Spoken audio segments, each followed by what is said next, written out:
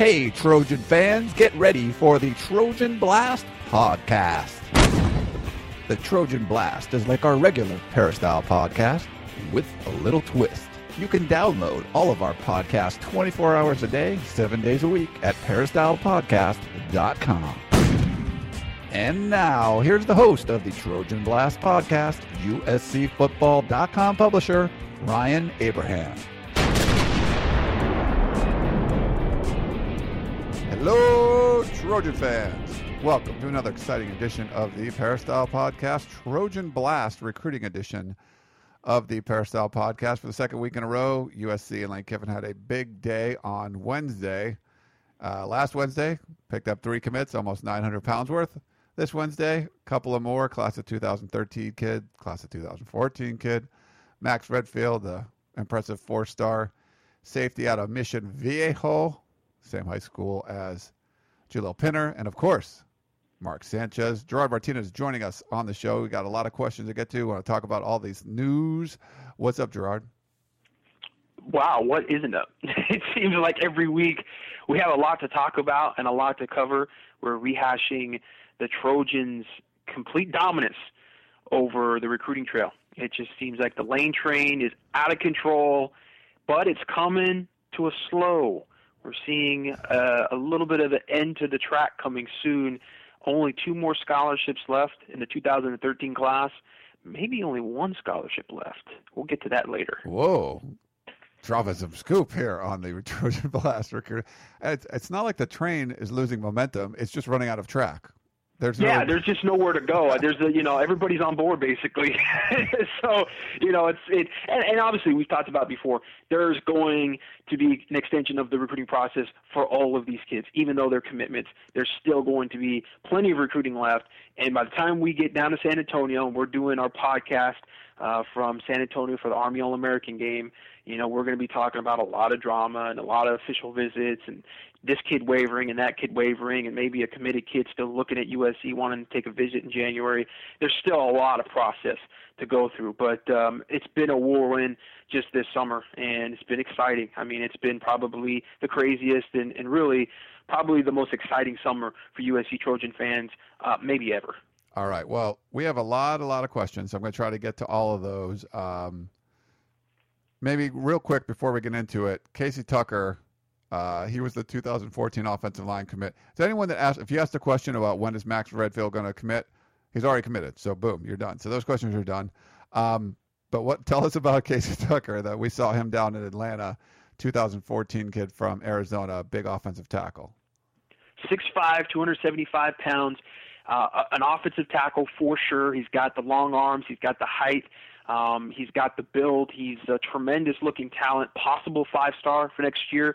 He's going to be that guy that, is going to be the name guy for that 2014 class. You have Toa Lobendon and you have Jordan Poland. Those 2 guys are, at the moment, a little more off the radar. I think with Lobendon, you're looking at the guy who's probably going to be a guard. He's going to be a 4-star guy. He's going to be that guy that hovers around, the Rivals 100, maybe just outside of that for a while because he's a guard. But he's a real productive player. And you look at Poland, he's the guy with all the upside. He's the guy, 6'8", 335 pounds already. On paper, when you look at his attributes, there's some similarities to Chantrell Henderson. And obviously people cringe when they hear that comparison just because Chantrell Henderson has been, to this point, pretty much a bust at Miami. But I think when you're looking at physical attributes, there's a lot of comparisons to be made, where I think Chantrell went wrong is more his disposition, more the issues with just his work ethic and being focused on the field. Those kind of things, that's a whole different story with Poland. Poland right now is going to be going actually into his junior year athletically, but it's actually going to be his senior year in terms of, or actually I should say that, well, it's actually his junior year academically, and it's going to be his senior year athletically. So he's going to play this year. And then next year, which would technically be his senior year, he's actually going to end up sitting out. He went from high school in Phoenix, transferred over to La Jolla High School, Country Day in San Diego, and he kind of took a red shirt academically. So he was up on his academics and made sure that, he had good grades. He wanted to be able to go to pretty much any school he wanted to, and he didn't want to have to struggle. And La Jolla Country Day is a really, really tough academic institution. So kind of took that red shirt academically, but athletically, he's going to play out this year, and he's going to have that year where he's basically going to kind of gray shirt, where he's not going to play, and he's going to enroll at USC in January. So he's definitely that guy, is a little more of a guy that you're looking on paper, the attributes, really good basketball player at that size, really good feet. But the guy who's kind of the star, kind of going to be the name guy from that offensive line class is going to be Casey Tucker. And we saw him in Atlanta, and he played really well against a lot of really good defensive linemen that were a year older than him. Okay, so he's the 2014 commit. Now we talked about Max Redfield. The other big news, I guess, came out this last week, and we have a bunch of questions on that when we're lump them all together. Eldridge Massington, ACL injury. Charles, Nick, Melvin, David, and other Charles all had questions about that. Tim wanted to know if you think he's going to actually move up in ranks. I think he sent that in before. He actually injured himself. It's tough once you get an injury. Sometimes they won't move you up in the rankings because of that injury. But what's the latest with Eldridge Massington? He's got an MRI. He's got an ACL tear. He's going to have surgery here pretty soon. He ended up hurting it at a Tennessee camp, which it brings some questions up just in and of itself. Why is he going and camping at Tennessee when he's committed to USC? And he's basically on his own dime traveling to Tennessee to work out for Tennessee. So that's going to raise some questions behind the scenes. There's been no talk of pulling his scholarship offer. There's none of that. Obviously, from a PR standpoint, it doesn't look good for a school to do that. But, Eldridge Massington was already going to look at schools, already talking about taking some official visits. He may still do that. But as of right now, he's still solid with USC. He says he's not really, hasn't wavered, or the injury hasn't changed his mind about USC. But there's definitely some questions among the fan base. And I could see even with the USC coaching staff, they've got to take a step back and go, why exactly were you at Tennessee working out and you're committed and we've got limited scholarship offers? The ironic part of this injury is that it happened just as Paul Harris, a guy that wanted to commit to USC and was turned away by USC because of the limited scholarship offers that they have in the 2013 class, he commits to Tennessee basically on the same day. So it's a really weird situation, and like I said, kind of ironic in a kind of a sad way. But at this point, Massington's still part of the 2013 class. There's no change in that we can see in the imminent future. But it does definitely raise some questions and kind of, the whole story behind why he was at Tennessee. And it was actually an injury that was a non-contact injury. It was just kind of going through drills and then went down. So we definitely send our prayers out to Eldridge and, wish him luck and hope, that he has a speedy recovery. All right. The other Tennessee connection from this past week, and more big news. Normally this would be huge news, but it ends up being like the third story just because it happened afterwards. Jalen Ramsey, the 4-star corner out of Nashville, committed to USC. We did have a voicemail question about where Ramsey will be ranked and what some of your thoughts about how the rankings will be adjusted. I'll play that for you now. Hi, Ryan. This question is for Gerard. There seems to be consensus opinion that Jalen Ramsey will receive a 5-star rating once the new rankings come out in August. Who else do you see or Gerard see attaining that 5-star status? Justin Davis, Chris Hawkins, Ty Isaac, Khalil Rogers, Stephen Mitchell, Eddie Vanderdoes? Any of those you feel? Share your opinion. Thank you. Ramsey appears to be a guy that is going to move up in the rankings. To me, he's a sure 5-star. He's been one of the best cornerbacks nationally, consistently at the best camps against the best competition. So we're kind of waiting to see. That's not going to happen until August. That's when the rankings are kind of revised. So we kind of have to wait on that. As far as the other recruits that are committed in this class, we talked a little bit about it last week. Ty Isaac is a possibility. He's close. He hovers around that area. I think Ty Isaac's just got to go out and do some things, in his senior season from an evaluation standpoint with pads on to kind of put him over the top as far as 5-star rankings go. I don't know if there's really going to be any other guys that are imminent. For me, and this is just my personal evaluation, I think that Max Redfield is a 5-star level guy.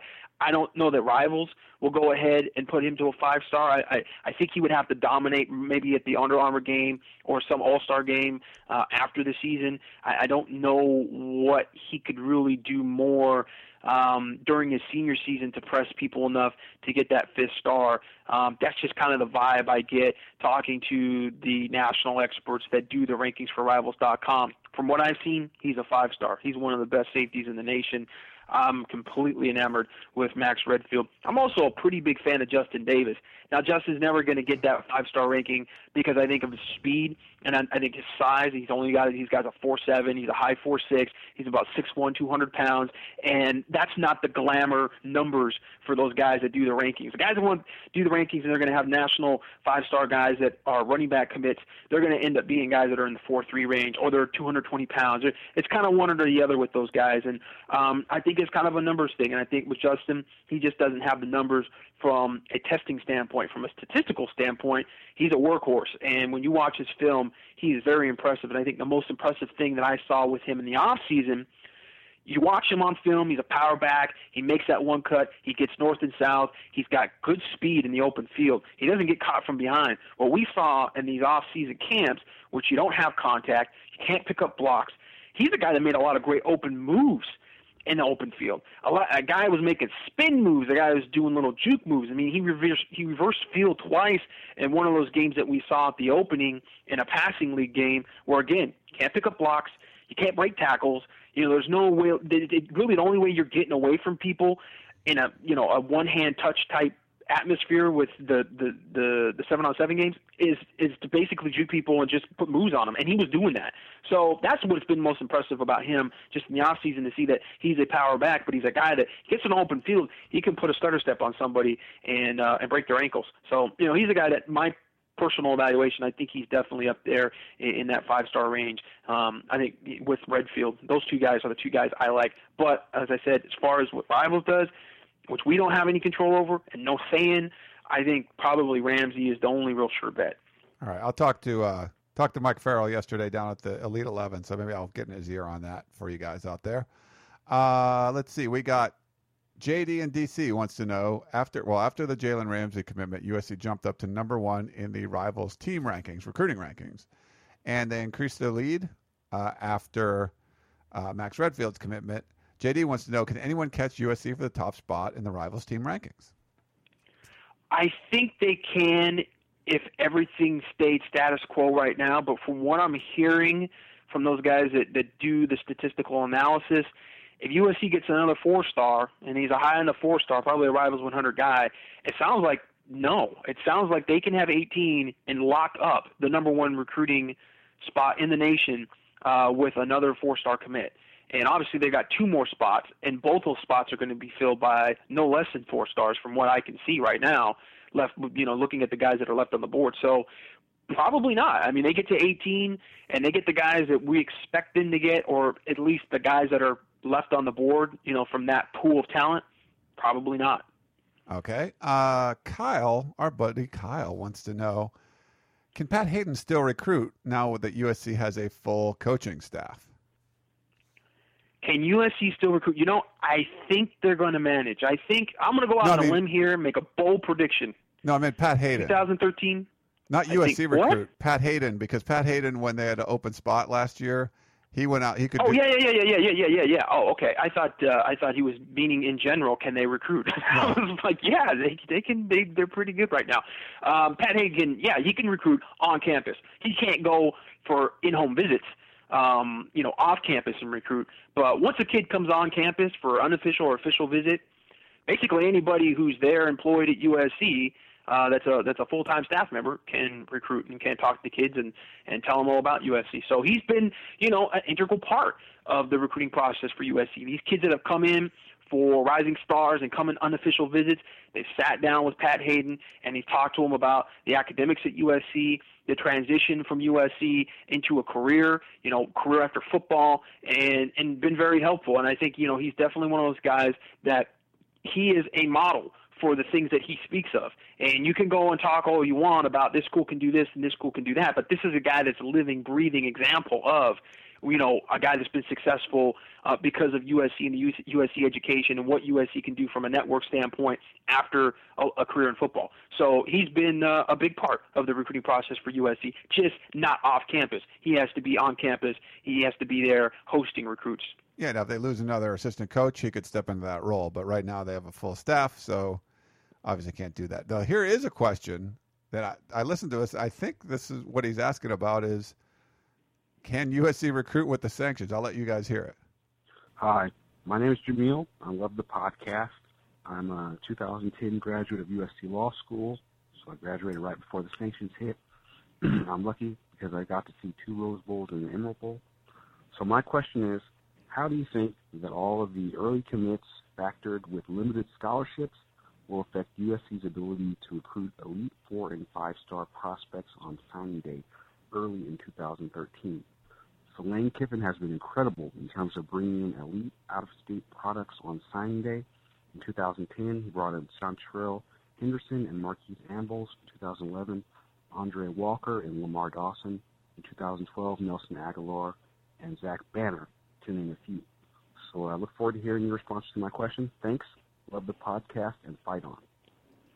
Well, yeah, that kind of goes back to the question I thought, just the general question is, how are sanctions going to affect USC? Can USC recruit with sanctions? And the answer has been yes. And the answer has just been from, what USC has done. The empirical evidence is that, yes, they can definitely recruit. And they've recruited to this point. Quite frankly, now is an easier time to recruit with a limited class than it was in 2011 and maybe even 2012 when you first had the sanctions come down and you still had the uncertainty. I think in 2011 that was really probably the most difficult year for recruiting and the coaching staff recruiting, just because you had a lot of questions as to how that was going to affect the football team and how that was going to affect the support of the fan base.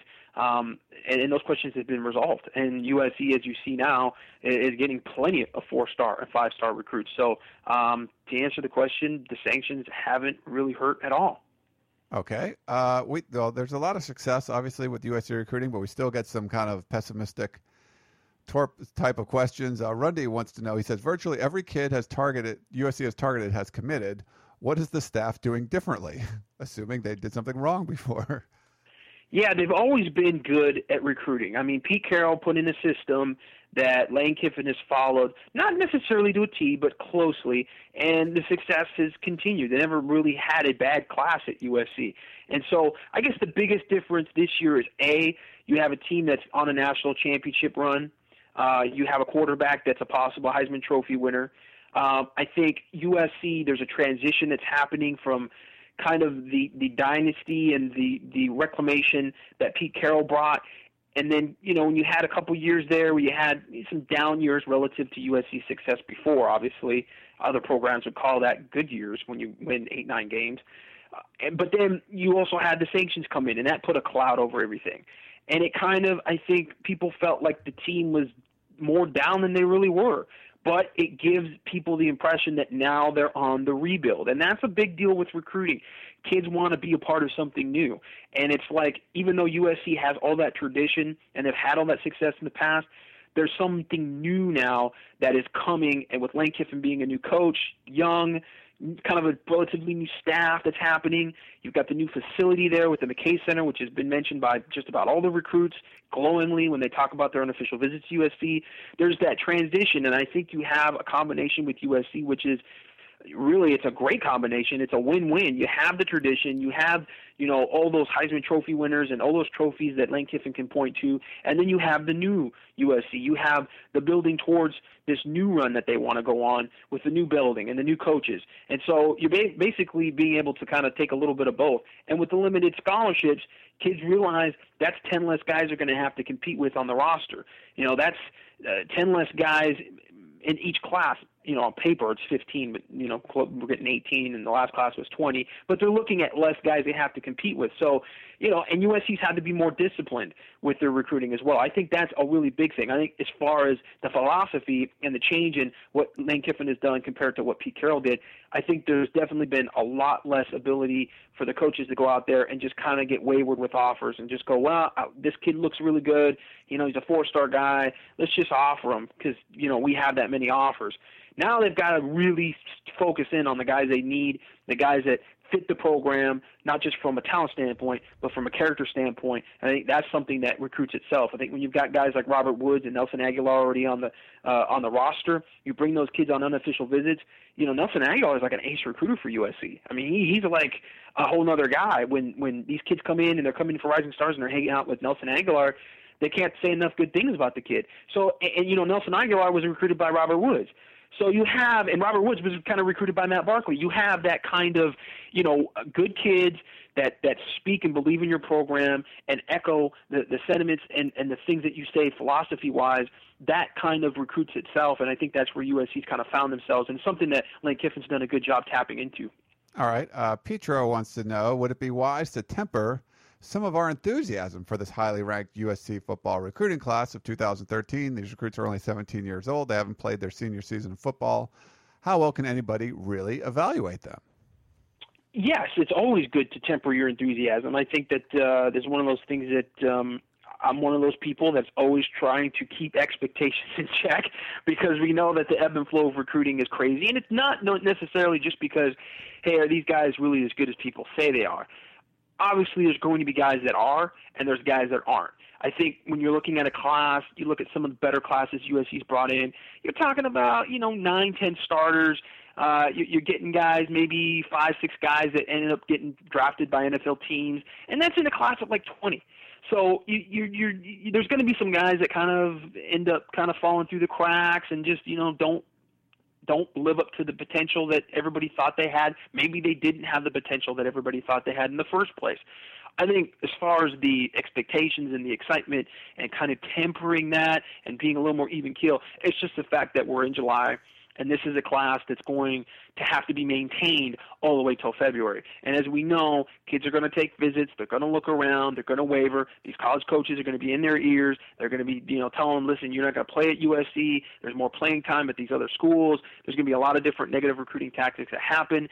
And really, if we look at it from a historic standpoint, history tells us that there's going to be at least one decommitment in this class. That's pretty much the trend. So, we'll see how it goes. It may be one, it may be more one. Maybe this is an off year where this class just kind of gels together and they all stick together until February. We'll see. But that, I think, is really the reason why you kind of take a step back and go, all right, now we can take a deep breath. We can focus on the season, see how the team plays, and then you start to see in November, December, then you kind of get back to recruiting and you realize, wow, you know what? It really wasn't signing day in July. Here's an interesting kind of, not negative spin, but just Kevin from South OC seems a little worried here. He says, let's say, best case scenario, USC goes all the way and wins a national championship. A pretty good way to start it.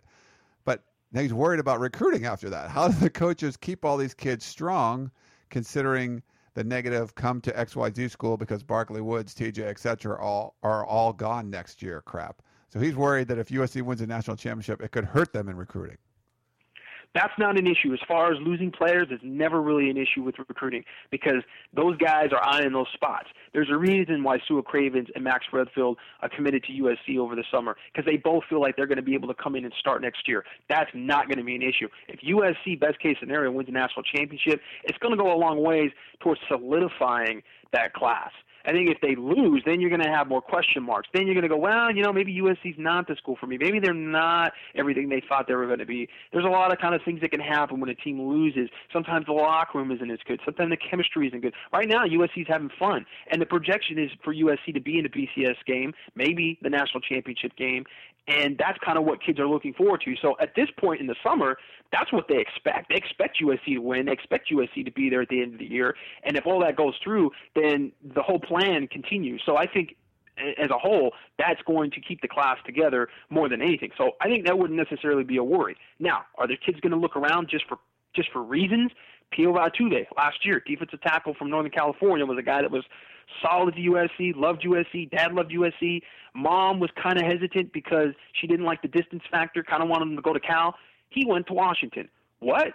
Yeah, Washington. That's closer? No, it's not. But that's the kind of stuff that can happen. That's unexplainable. It's recruiting. These are 17-year-old kids. That happens. So as far as stopping that from happening, the only thing the coaching staff can do is just continue to recruit. And they know it, and they're going to do it. They're good at it. They've been doing it. But one of those things that sometimes you can just talk a kid out of being committed, go to another school, get early playing time, whatever it is. But as far as the winning goes and the players leaving, those two factors, they're not factors. All right, let's go back to voicemail. Here's a lot of enthusiasm in this question. Here you go, Gerard. Hello, everybody. This is Mike from Lakeview Terrace calling again. I really love the show. Couple of questions for you, Ryan, and any guest, whether it's Mr. Martinez, Mr. Weber, or anybody who's on the show who knows about USC recruiting. 3 players in mind. Matthew Thomas, the linebacker out of Miami. Vernon Hargraves out of Florida, I believe Tampa, Florida, and Montravius Adams. I see that the 2 Florida kids have us high on their list. That would be Matthew Thomas and Vernon Hargraves. Do we have a real shot at getting Montravius Adams out of SEC country? Just want to know if you guys know anything about that. If you guys can keep me updated on that, it'd be greatly appreciated. Thank you for your time, and fight on. Well, there's definitely a possibility that they could get some visits from 1 or 2 of those 3. But at this point, I think Hargraves is the guy that's he's already kind of committed to coming back on an official visit for USC. We'll see if there's a spot open. Even if there's not a spot open, there's still a possibility that they'd bring him in on official visits because the coaching staff knows what we just talked about in the last question. You kind of have to continue to recruit. You kind of have to have some plan Bs. You know that some things can happen in January, so it's not necessarily one of these things where, okay, we're not going to have any more official visits only from the guys that have committed to us. That's not going to happen. So I think Hargraves, that's a guy that's going to still, take an official visit. With Montravius Adams, he talked USC up after he got the offer. He's a guy that almost committed to Clemson earlier in the process. He seems like an SEC guy. That's going to be an uphill battle from what I'm looking at right now. Matthew Thomas, similar. It doesn't look like he's really going to leave state. I think there's a better chance that he ends up officially visiting. We'll kind of see how it goes, but I think right now USC's on the outside looking in, and linebacker's really not a high spot for them when you're talking about need positions. Montravius Adams would be definitely a more need position. I could see USC maybe trying to sneak in another defensive lineman. It's just really going to depend on what happens here with that last ride. All right. Here's an interesting question. It's been a hot topic on the Peristyle. I was wondering what you and Gerard think about the Robinson twins. I'm beginning to think we really need them. Maybe you could discuss this on the podcast. Jim Rizzo and Jim, we will discuss it on the podcast right now.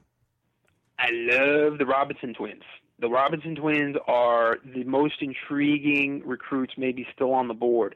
The only way USC is really going to be able to bring in the Robinson twins, though, is if they have a decommitment or 2. I don't really see an ability, these last 2 rides that are publicly open, 17 and 18, first of all, like I said before, it's not really 18. They're not really at 16 right now, probably more like at 17. So you have one more ride. So you got a package deal with the Robinson twins. You have to bring in both of them if you're going to get one of them. So obviously that's not going to work out. So you're going to have a decommitment somewhere along the line, which is a possibility. Are they a great need? Not a great need because you're going to have Tyrell, who's going to be an outside linebacker, who could end up being a fantastic player, but still an outside linebacker nonetheless, and that's not necessarily a must-have position for USC. Tyree Robinson's being recruited as a wide receiver. He could play some safety. He'd be a little more intricate in the class, again, if USC had a decommitment from Sebastian LaRue. Something happened with Eldridge Massington where all of a sudden he decided he didn't want to go to USC. I think Steve Mitchell's pretty solid with USC. I don't see him going anywhere. But if something happened there at that receiver position and USC really wanted a third receiver in this class, that's, I think, where Tyree Robinson would come in. And he might be a guy that they do need, especially if Robert Woods decides to leave for the NFL draft. So that's kind of where they're at in terms of, how badly USC needs them. They're definitely still in play. There'll be guys at USC continues to recruit right up until signing day. That's not going to change anything. I don't care if USC has 18 guys publicly committed tomorrow. They're still going to recruit the Robinson twins, and there's still going to be some guys that they continue to recruit. The process is not going to change just because you're at your class limit from verbal commitments. They're just verbal commitments. All right. We actually have some Tyrell Robinson video up on the front page of USCFootball.com, so you can check that out from the B2G Elite Camp. I shot that and put it up there. It's good stuff. You get to see him in drills. You get to see him play some cornerback. 6'4", probably. He's probably, 205, 210 now? I think he's listed at 185, but he's bigger than that. Yeah. And he played a little corner. He looked good. He's a good prospect. You liked my video, Gerard? Wow. I like that video. I like seeing a guy that we never really got to see. I mean, that was kind of the big thing with the B2G camp. We only got to see a limited amount of them, but I think maybe we're the only ones that actually have any video of Tyrell Robinson actually playing football. Yeah, so that's good. Okay, let's move on. Terry in L.A. says he hasn't heard much on Jason Hatcher since the opening. He's the 4-star defensive end from Kentucky. Any updates on him? Jason Hatcher, and this was kind of been kept quiet for a while, and today it just got put on blast and ended up on the message boards. Jason Hatcher is going to probably make an announcement next week and commit to a school. USC will be there. We will be there to cover it. That's all I'm going to say. Excellent point. Okay. Terry had one more. He said, with the recent decommitment of, and I hope I say this right, Macadius Bain, is USC going to jump back into the mix for him? No, not a guy that's going to be, from what I understand and from what I hear, back into USC's graces as far as even an official visit. I think they would look more at Keith Bryant, who's a defensive tackle from Miami, who's committed to Miami right now. He came out for the Rising Stars camp and actually played pretty well. There's a possibility they bring him out for an official visit, but I don't think Bain's going to be a guy that they're involved with from this point on. Okay. Carl wanted to know, he said, I was wondering if you or Gerard knew of a relationship between Reuben Foster and Kenny Bigelow / Khalil Rogers that would cause them to still consider Auburn as a package deal, or do you feel that their commitments are all the way USC on signing day? No, there's not any real relationship between Reuben Foster and those two, other than they, both know each other from the 5-star challenge that we had in Atlanta. But the connection between Auburn and Kenny and Khalil is that they had a former player that those guys played with that's at Auburn, and they had a former coach that's also there too. So it's a coaching connection. So that's really the connection with Auburn. Are Khalil and Kennedy 100% all the way till signing day? I can't say that. That's a guarantee that I can't make. I don't think that's a guarantee that those two kids can make. They're going to take their official visit still. Auburn just doesn't feel like the school that could steal them away from USC. I just don't get that vibe. Auburn would have to have a great year, build some momentum. I just don't see it happening. I think Ohio State's still a school that has to keep the coaches at USC a little more nervous than Auburn. It's closer to home. You got Urban Meyer there. He's a hell of a recruiter. He'll try to build something new at Ohio State. They may surprise some people with some wins this year. I could see Ohio State being a bigger threat. So it's going to be one of those things. We're going to see what happens all the way till signing day. Are they solid with USC in terms of what they say publicly? Yes, but sometimes kids know what to say, and they don't want the fans of the media to be on their backs. They want to be able to focus on the season. So, until they're wavering and it's obvious they're wavering, sometimes they're not going to necessarily say they're wavering. I think at this point it's just kind of wait and see, and we'll see kind of at the backside of their official visits to those schools if there's any really big player for them and anybody that's really going to be competition towards the end of January when USC probably brings them in on their official visits, because USC is going to want to get that last official visit and the last in-home visit, and that's going to be when push comes to shove, the 11th hour, whether those guys are in or out. I talked to a good source at the Elite 11, Gerard, and he was mentioning this yesterday. He felt that until Khalil Rogers committed, that there was a good shot Kenny Bigelow would go to Auburn if Rogers went. He thought the two are really tight. But he says now that Rogers committed to USC, he didn't feel there was any question that they would both end up there. Obviously, you can't give any guarantees, but the guy I talked to really felt that both those guys would end up at USC. I think it's a good possibility. I mean, I'd still put my money on those two guys going to USC, but it's a process. And like I said, If Khalil would have went to Auburn, yeah, maybe, but there's something about that situation where I think Ohio State's the sleeper there, and it's really my own personal vibe. It's not really necessarily anything that I've heard from anybody else. It's just, reading the situation and knowing how good of a recruiter Urban Meyer is. He's going to mark those guys. He's going to circle those guys, and he's going to want to take them away from Lane Kiffin. There's definitely a little bit of a coaching rivalry there between Urban Meyer and Lane Kiffin. I don't know if you guys heard anything about that, but yeah, I think that Urban Meyer would love to be able to steal Kenny Bigelow specifically away from USC. Okay. Jason in PA, Greg Woodland Hills, David, they all had kind of questions about verbal switching and drama on signing day. I think you already addressed that pretty well. So thank you guys for sending those in. Terrian had a question, what's the difference between the itinerary of officials and unofficial visits? And Greg from Signal Hill had called in a voicemail question. Wanted to know, too, about financially what you can do differently on official and unofficial visits. And he also wanted to know who pays for these kids to fly out to all these camps, these summer camps all over the country.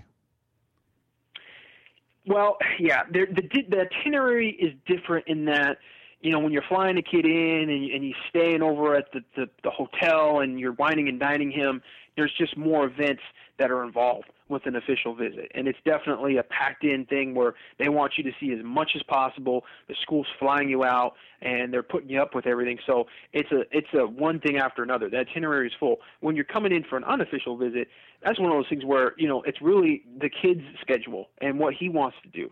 And so, he's going to come in, and once you get on campus, the coaching staff and the support staff will take you on your tour, and then they'll sit you down, you watch some film with the coaches, talk with coaches in the office, then maybe go talk with Pat Hayden.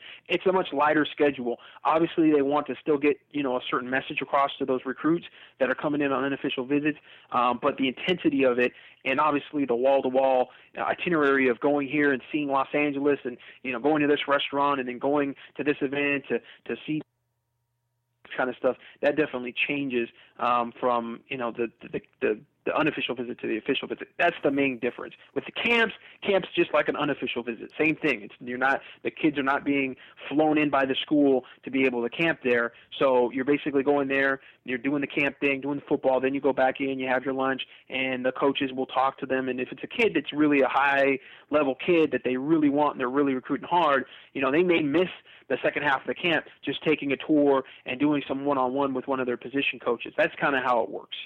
Okay. I think he also wanted to know, I think recruits can get flown to two camps, non-school camps, like the opening or the Rivals 5-Star Challenge. Well, as far as that goes, when they're not school camps, they can be flown by whatever organization wants to fly them out, quite frankly. I don't know if it's just 2 or 3. I don't know that there's an actual number for that because, you had kids that were flown in sports for the 5-Star Challenge. Then they were flown out to Portland, Beaverton, for the Nike opening. And then you have kids that are going out, this weekend for Gridiron Kings back in Orlando. So they get flown all over the place when it comes to that stuff. Yeah. And so it's certainly not, at this point, there's no, specific number is, okay, you can only, be flown here by, you can only go to 2 camps and have it fully paid for by this organization or that organization. It looks like basically kid wants to go somewhere, somebody wants to fly him somewhere, that's a private,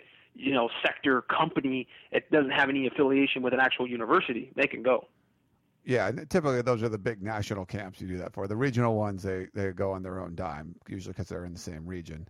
Tim wants to know, what do you think of weak side defensive end Jordan Sherritt?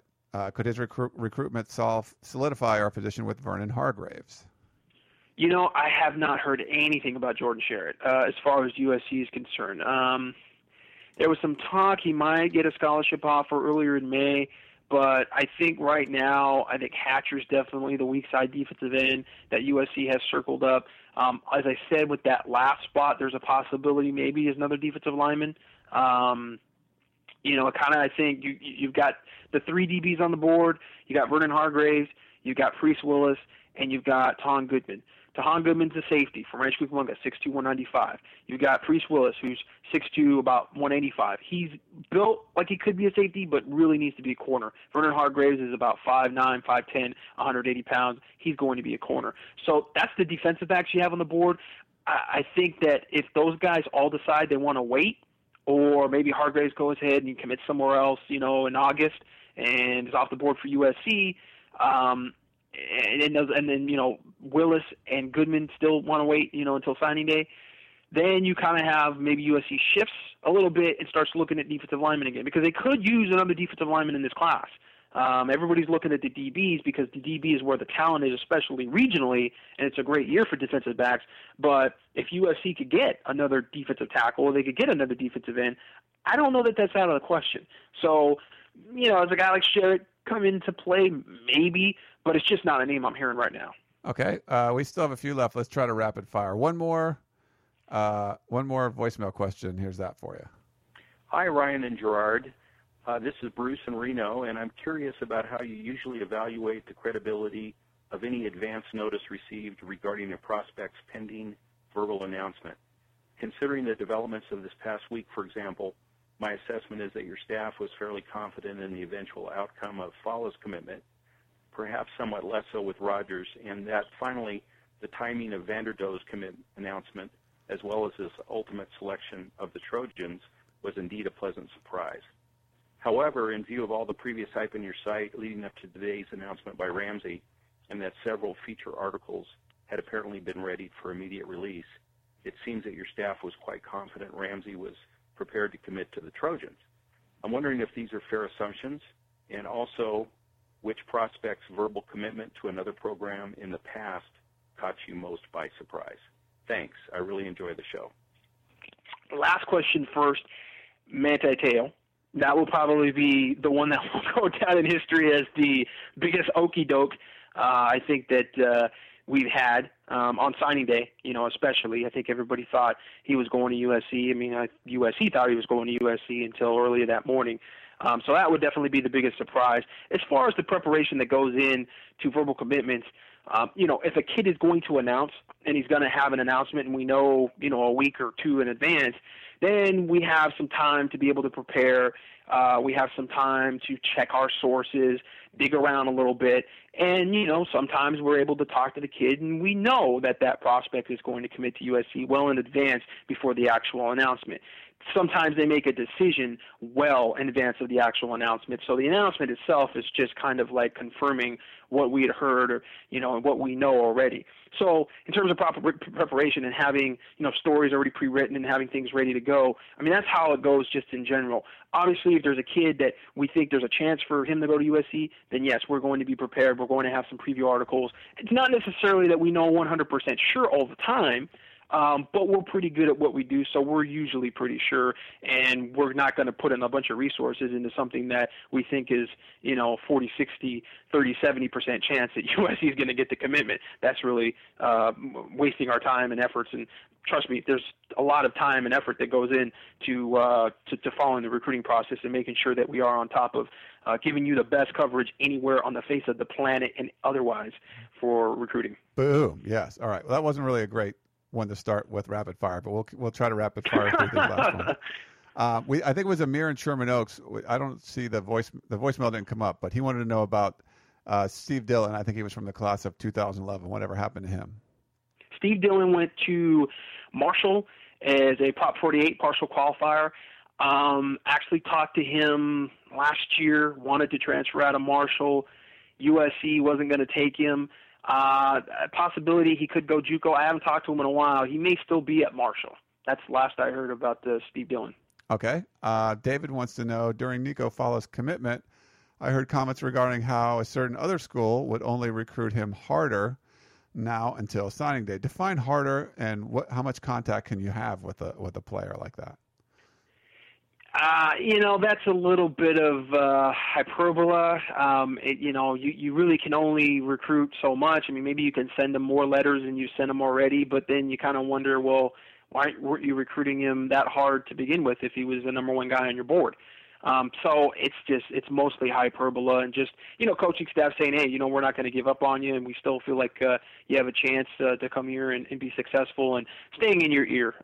It was contrast to, what we had heard that UCLA had, quote unquote, dropped Nico Fala and they'd stopped recruiting him, which was just kind of funny. It was almost like, saying, well, you know what, supermodel that she didn't pay any attention to me. Well, I didn't like her anyways. Well, okay, sure, whatever. But it was kind of one of those things where I think it was to take the sting out of the announcement that he was going to commit to USC. Okay, from Tim, do you think we get Louisiana defensive end Tim Williams as our final defensive lineman in this class? No. All right, I like that. It's pretty rapid fire. This is from Dane Cook. I heard that Alex Redmond from Los Alamitos had an impressive camp at the opening in Oregon, including a pancake of Eddie Vanderdoes. How does he compare to recent SC recruits like Khalil Rogers and Nico Fala? And do you think USC would offer him? No, I think they're done for the 2013 class as far as offensive line goes. He's a lightweight guy, kind of like Nico Fala, in that he's definitely a guy that's going to put on weight and be a better player, in 2-3 years. His best football is ahead of him, probably a little more raw than Nico Fala. So he was a good player, had some good reps, but, one of those guys that showed flashes. Is he a guy that USC all of a sudden change gears on and go after? Not unless they felt like Nico Fala was slipping, but he's a possible guy that could be a Plan B guy down the road. So it's not necessarily completely out of the question that USC might not still continue to look at him and still, entertain interest from him, if he actually has interest in USC at this point going forward. Before Chris Hawkins' commitment, Gerard seemingly didn't have much confidence in him as a player. Ooh, calling him out, Gerard. And it sounded like G thought he wasn't all that tight as a corner. Any change in his opinion? And could he be a candidate to switch prior to signing day? That's from Kevin in South OC. Another negative toned question, Kevin. I hope you're okay over there. Yeah, it's going pretty well to be to negative at this point. The questions that were always asked of me were comparing Johnny Johnson with Chris Hawkins and some of the other players in state, who was the best corner, and that was early in spring. Johnny Johnson at that point was the best corner. Johnny Johnson hasn't really been able to do much because of his labrum surgery and having a shoulder injury, so that shoulder has pretty much kept him out from being able to do one-on-ones and be able to compete and stay on the map right now with guys like Chris Hawkins.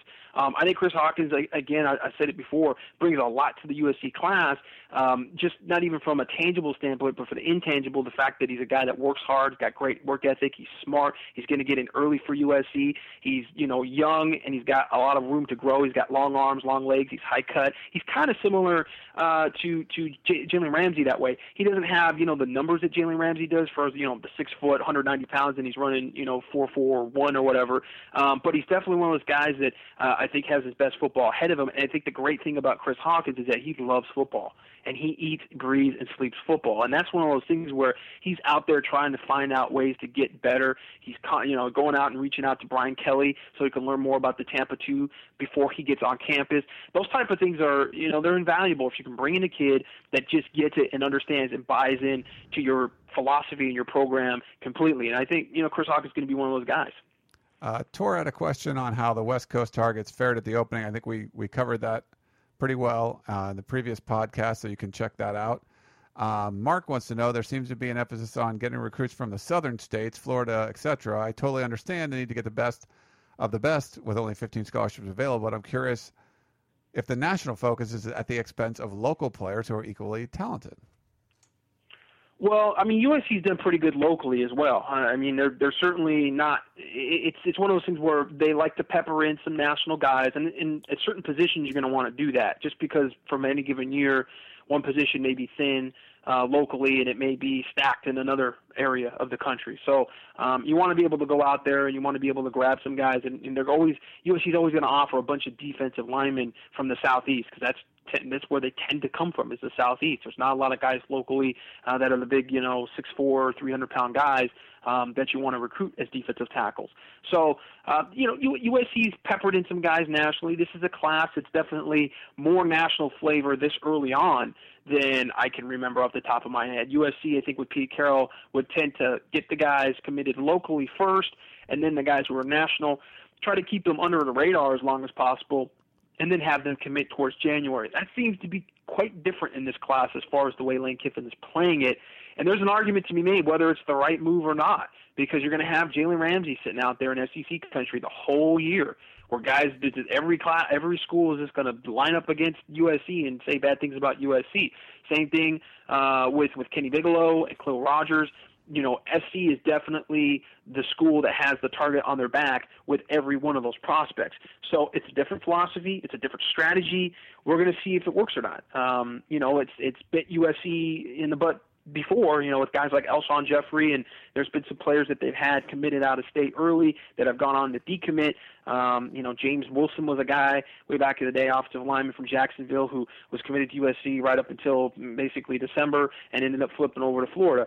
So, it's one of those things where I guess, whether you're local or not, January is always that crazy year where kids go on official visits and, things get said in their ears. But there's going to be a whole basically season of that USC is going to have to try to protect their out-of-state commits. Okay, last two questions. I'm going to combine them so we can get out of here. JD in D.C. said, with only 2 linebackers in the 2012 class and likely only 1 in 2013, how does the 2014 linebacker class shape up California and the West Coast? And Mohammed in Detroit wants to know, what's the scoop? He says, with Ware, Adoree Jacks, Dwight Will, which I think it means Dwight Williams, and Iman Marshall. So there's a couple linebackers in there. I guess you can kind of combine those two. There's not. That's mostly defensive backs. We don't know about linebackers at this point. From a real quantity standpoint, we've seen guys like Jamardre Cobb. We've seen Dwight Williams, and I really like Dwight Williams. I think Dwight Williams is surprisingly a guy that USC could really go after and offer, probably early in the process. He's really good in coverage. He's definitely undersized. He's a guy that looks more like a safety out there. But, the Deion Bailey comparisons come across. Now, Deion Bailey was a safety in high school and was really more of a coverage safety. So in terms of playing style, I would not compare him to. But body size and body style, they're probably very similar. I mean, about 6 foot, 190, 195 pounds. And Williams is really, really good in coverage. He's definitely one of those guys that impressed us in the camps that we saw him at. Now, with the guys that are defensive backs, that's a whole other can of worms. I mean, Iman Marshall is 2015, so he's way down the line. Yeah. So the defensive back class next year, you're really probably looking at one guy, one corner, maybe one safety. We'll kind of see what the talent pool is like. It's definitely one of those things where we have to see how good a player really is. Because there's guys in every class that can transcend need. If you've got a guy that's coming into this class and he's just going to be the spectacular player and he's going to be one of the top, 3 guys in the state, then even if you have a full position of safeties or cornerbacks, you still probably don't want to recruit that guy and get that guy. So, we have yet to really see that. We have yet to see enough of the 2014 kids where there's guys out there that are just so good that it's like, oh, well, yeah, USC has to recruit this kid. Doesn't matter if they get 6 defensive backs in this class or they get 5 corners or whatever it may be. So we have to wait on that. But at this point, there's not any, linebacker that's jumped out that's just, overwhelming, Vontez Burfict level type kid coming out of high school. And defensive back wise, Aduree's definitely a top player. He's a lot of guys are looking at him, and obviously coming from Sarah High School, and the same thing with Dwight Williams. Both those guys being Sarah grads, there's been some lineage there, and so people get pretty excited about anybody coming out of Sarah anymore. Marquise Ware, he was playing linebacker, wasn't he? Marquise Ware is probably going to end up being a defensive end. He's got to put a little more height on, but he played a little bit of linebacker at the B2G Elite Camp, but that was just basically because he wasn't going to get any real run playing defensive line because there wasn't enough linemen there that were healthy to really play and do one-on-ones.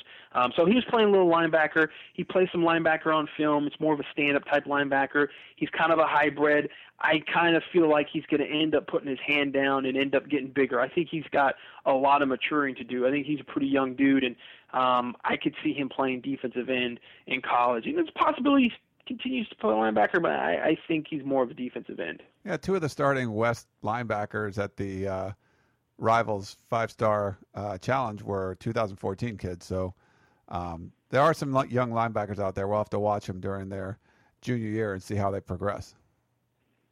Yeah, definitely. Just nobody that, has been so spectacular that it's like, there were some guys at the 5-Star Challenge, and I've made the comment before, and I'm going to stick to it. I think that USC could end up offering just about every junior that we had at the 5-Star Challenge. But there were some guys there, Andrew Brown, and there were just some crazy good juniors like Bo Scarborough, who's a guy that just, he's like he looks better than Reuben Foster right now. I mean, as far as physical prowess goes, taller and maybe a little faster, leaner. There's some great-looking players, but none of those guys are California guys. You know, most of those guys are from the Southeast, and those are just guys that go, okay, yeah, USC's going to offer him next week. USC, you know, Deshaun Hand, those kind of guys you see, and you go, okay, yeah, that guy just looks the part, right. You know, walking into the lobby. Haven't seen any of those kids from California yet, and from a skill standpoint, haven't necessarily seen any of those guys. One guy that we were pretty excited to see that didn't really step up to the plate was Jeffrey Farrar from Bishop Alamany. As a receiver that we heard a lot of great things about, and he was okay, but just not a guy that I think is a immediate USC must-offer type guy. Not a Sue Cravens type guy, not even a Max Redfield type guy, in my view.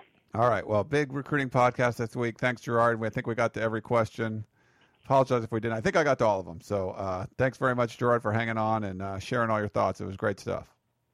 Thank you for having me, as always. All right, everyone else, thank you very much for tuning into the Peristyle Podcast. We'll see if next Wednesday USC can pick up a couple more commitments, even though there's really no more room.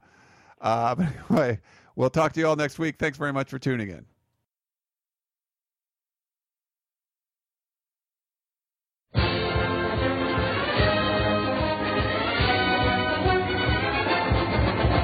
You've been listening to the Peristyle Podcast presented by USCFootball.com.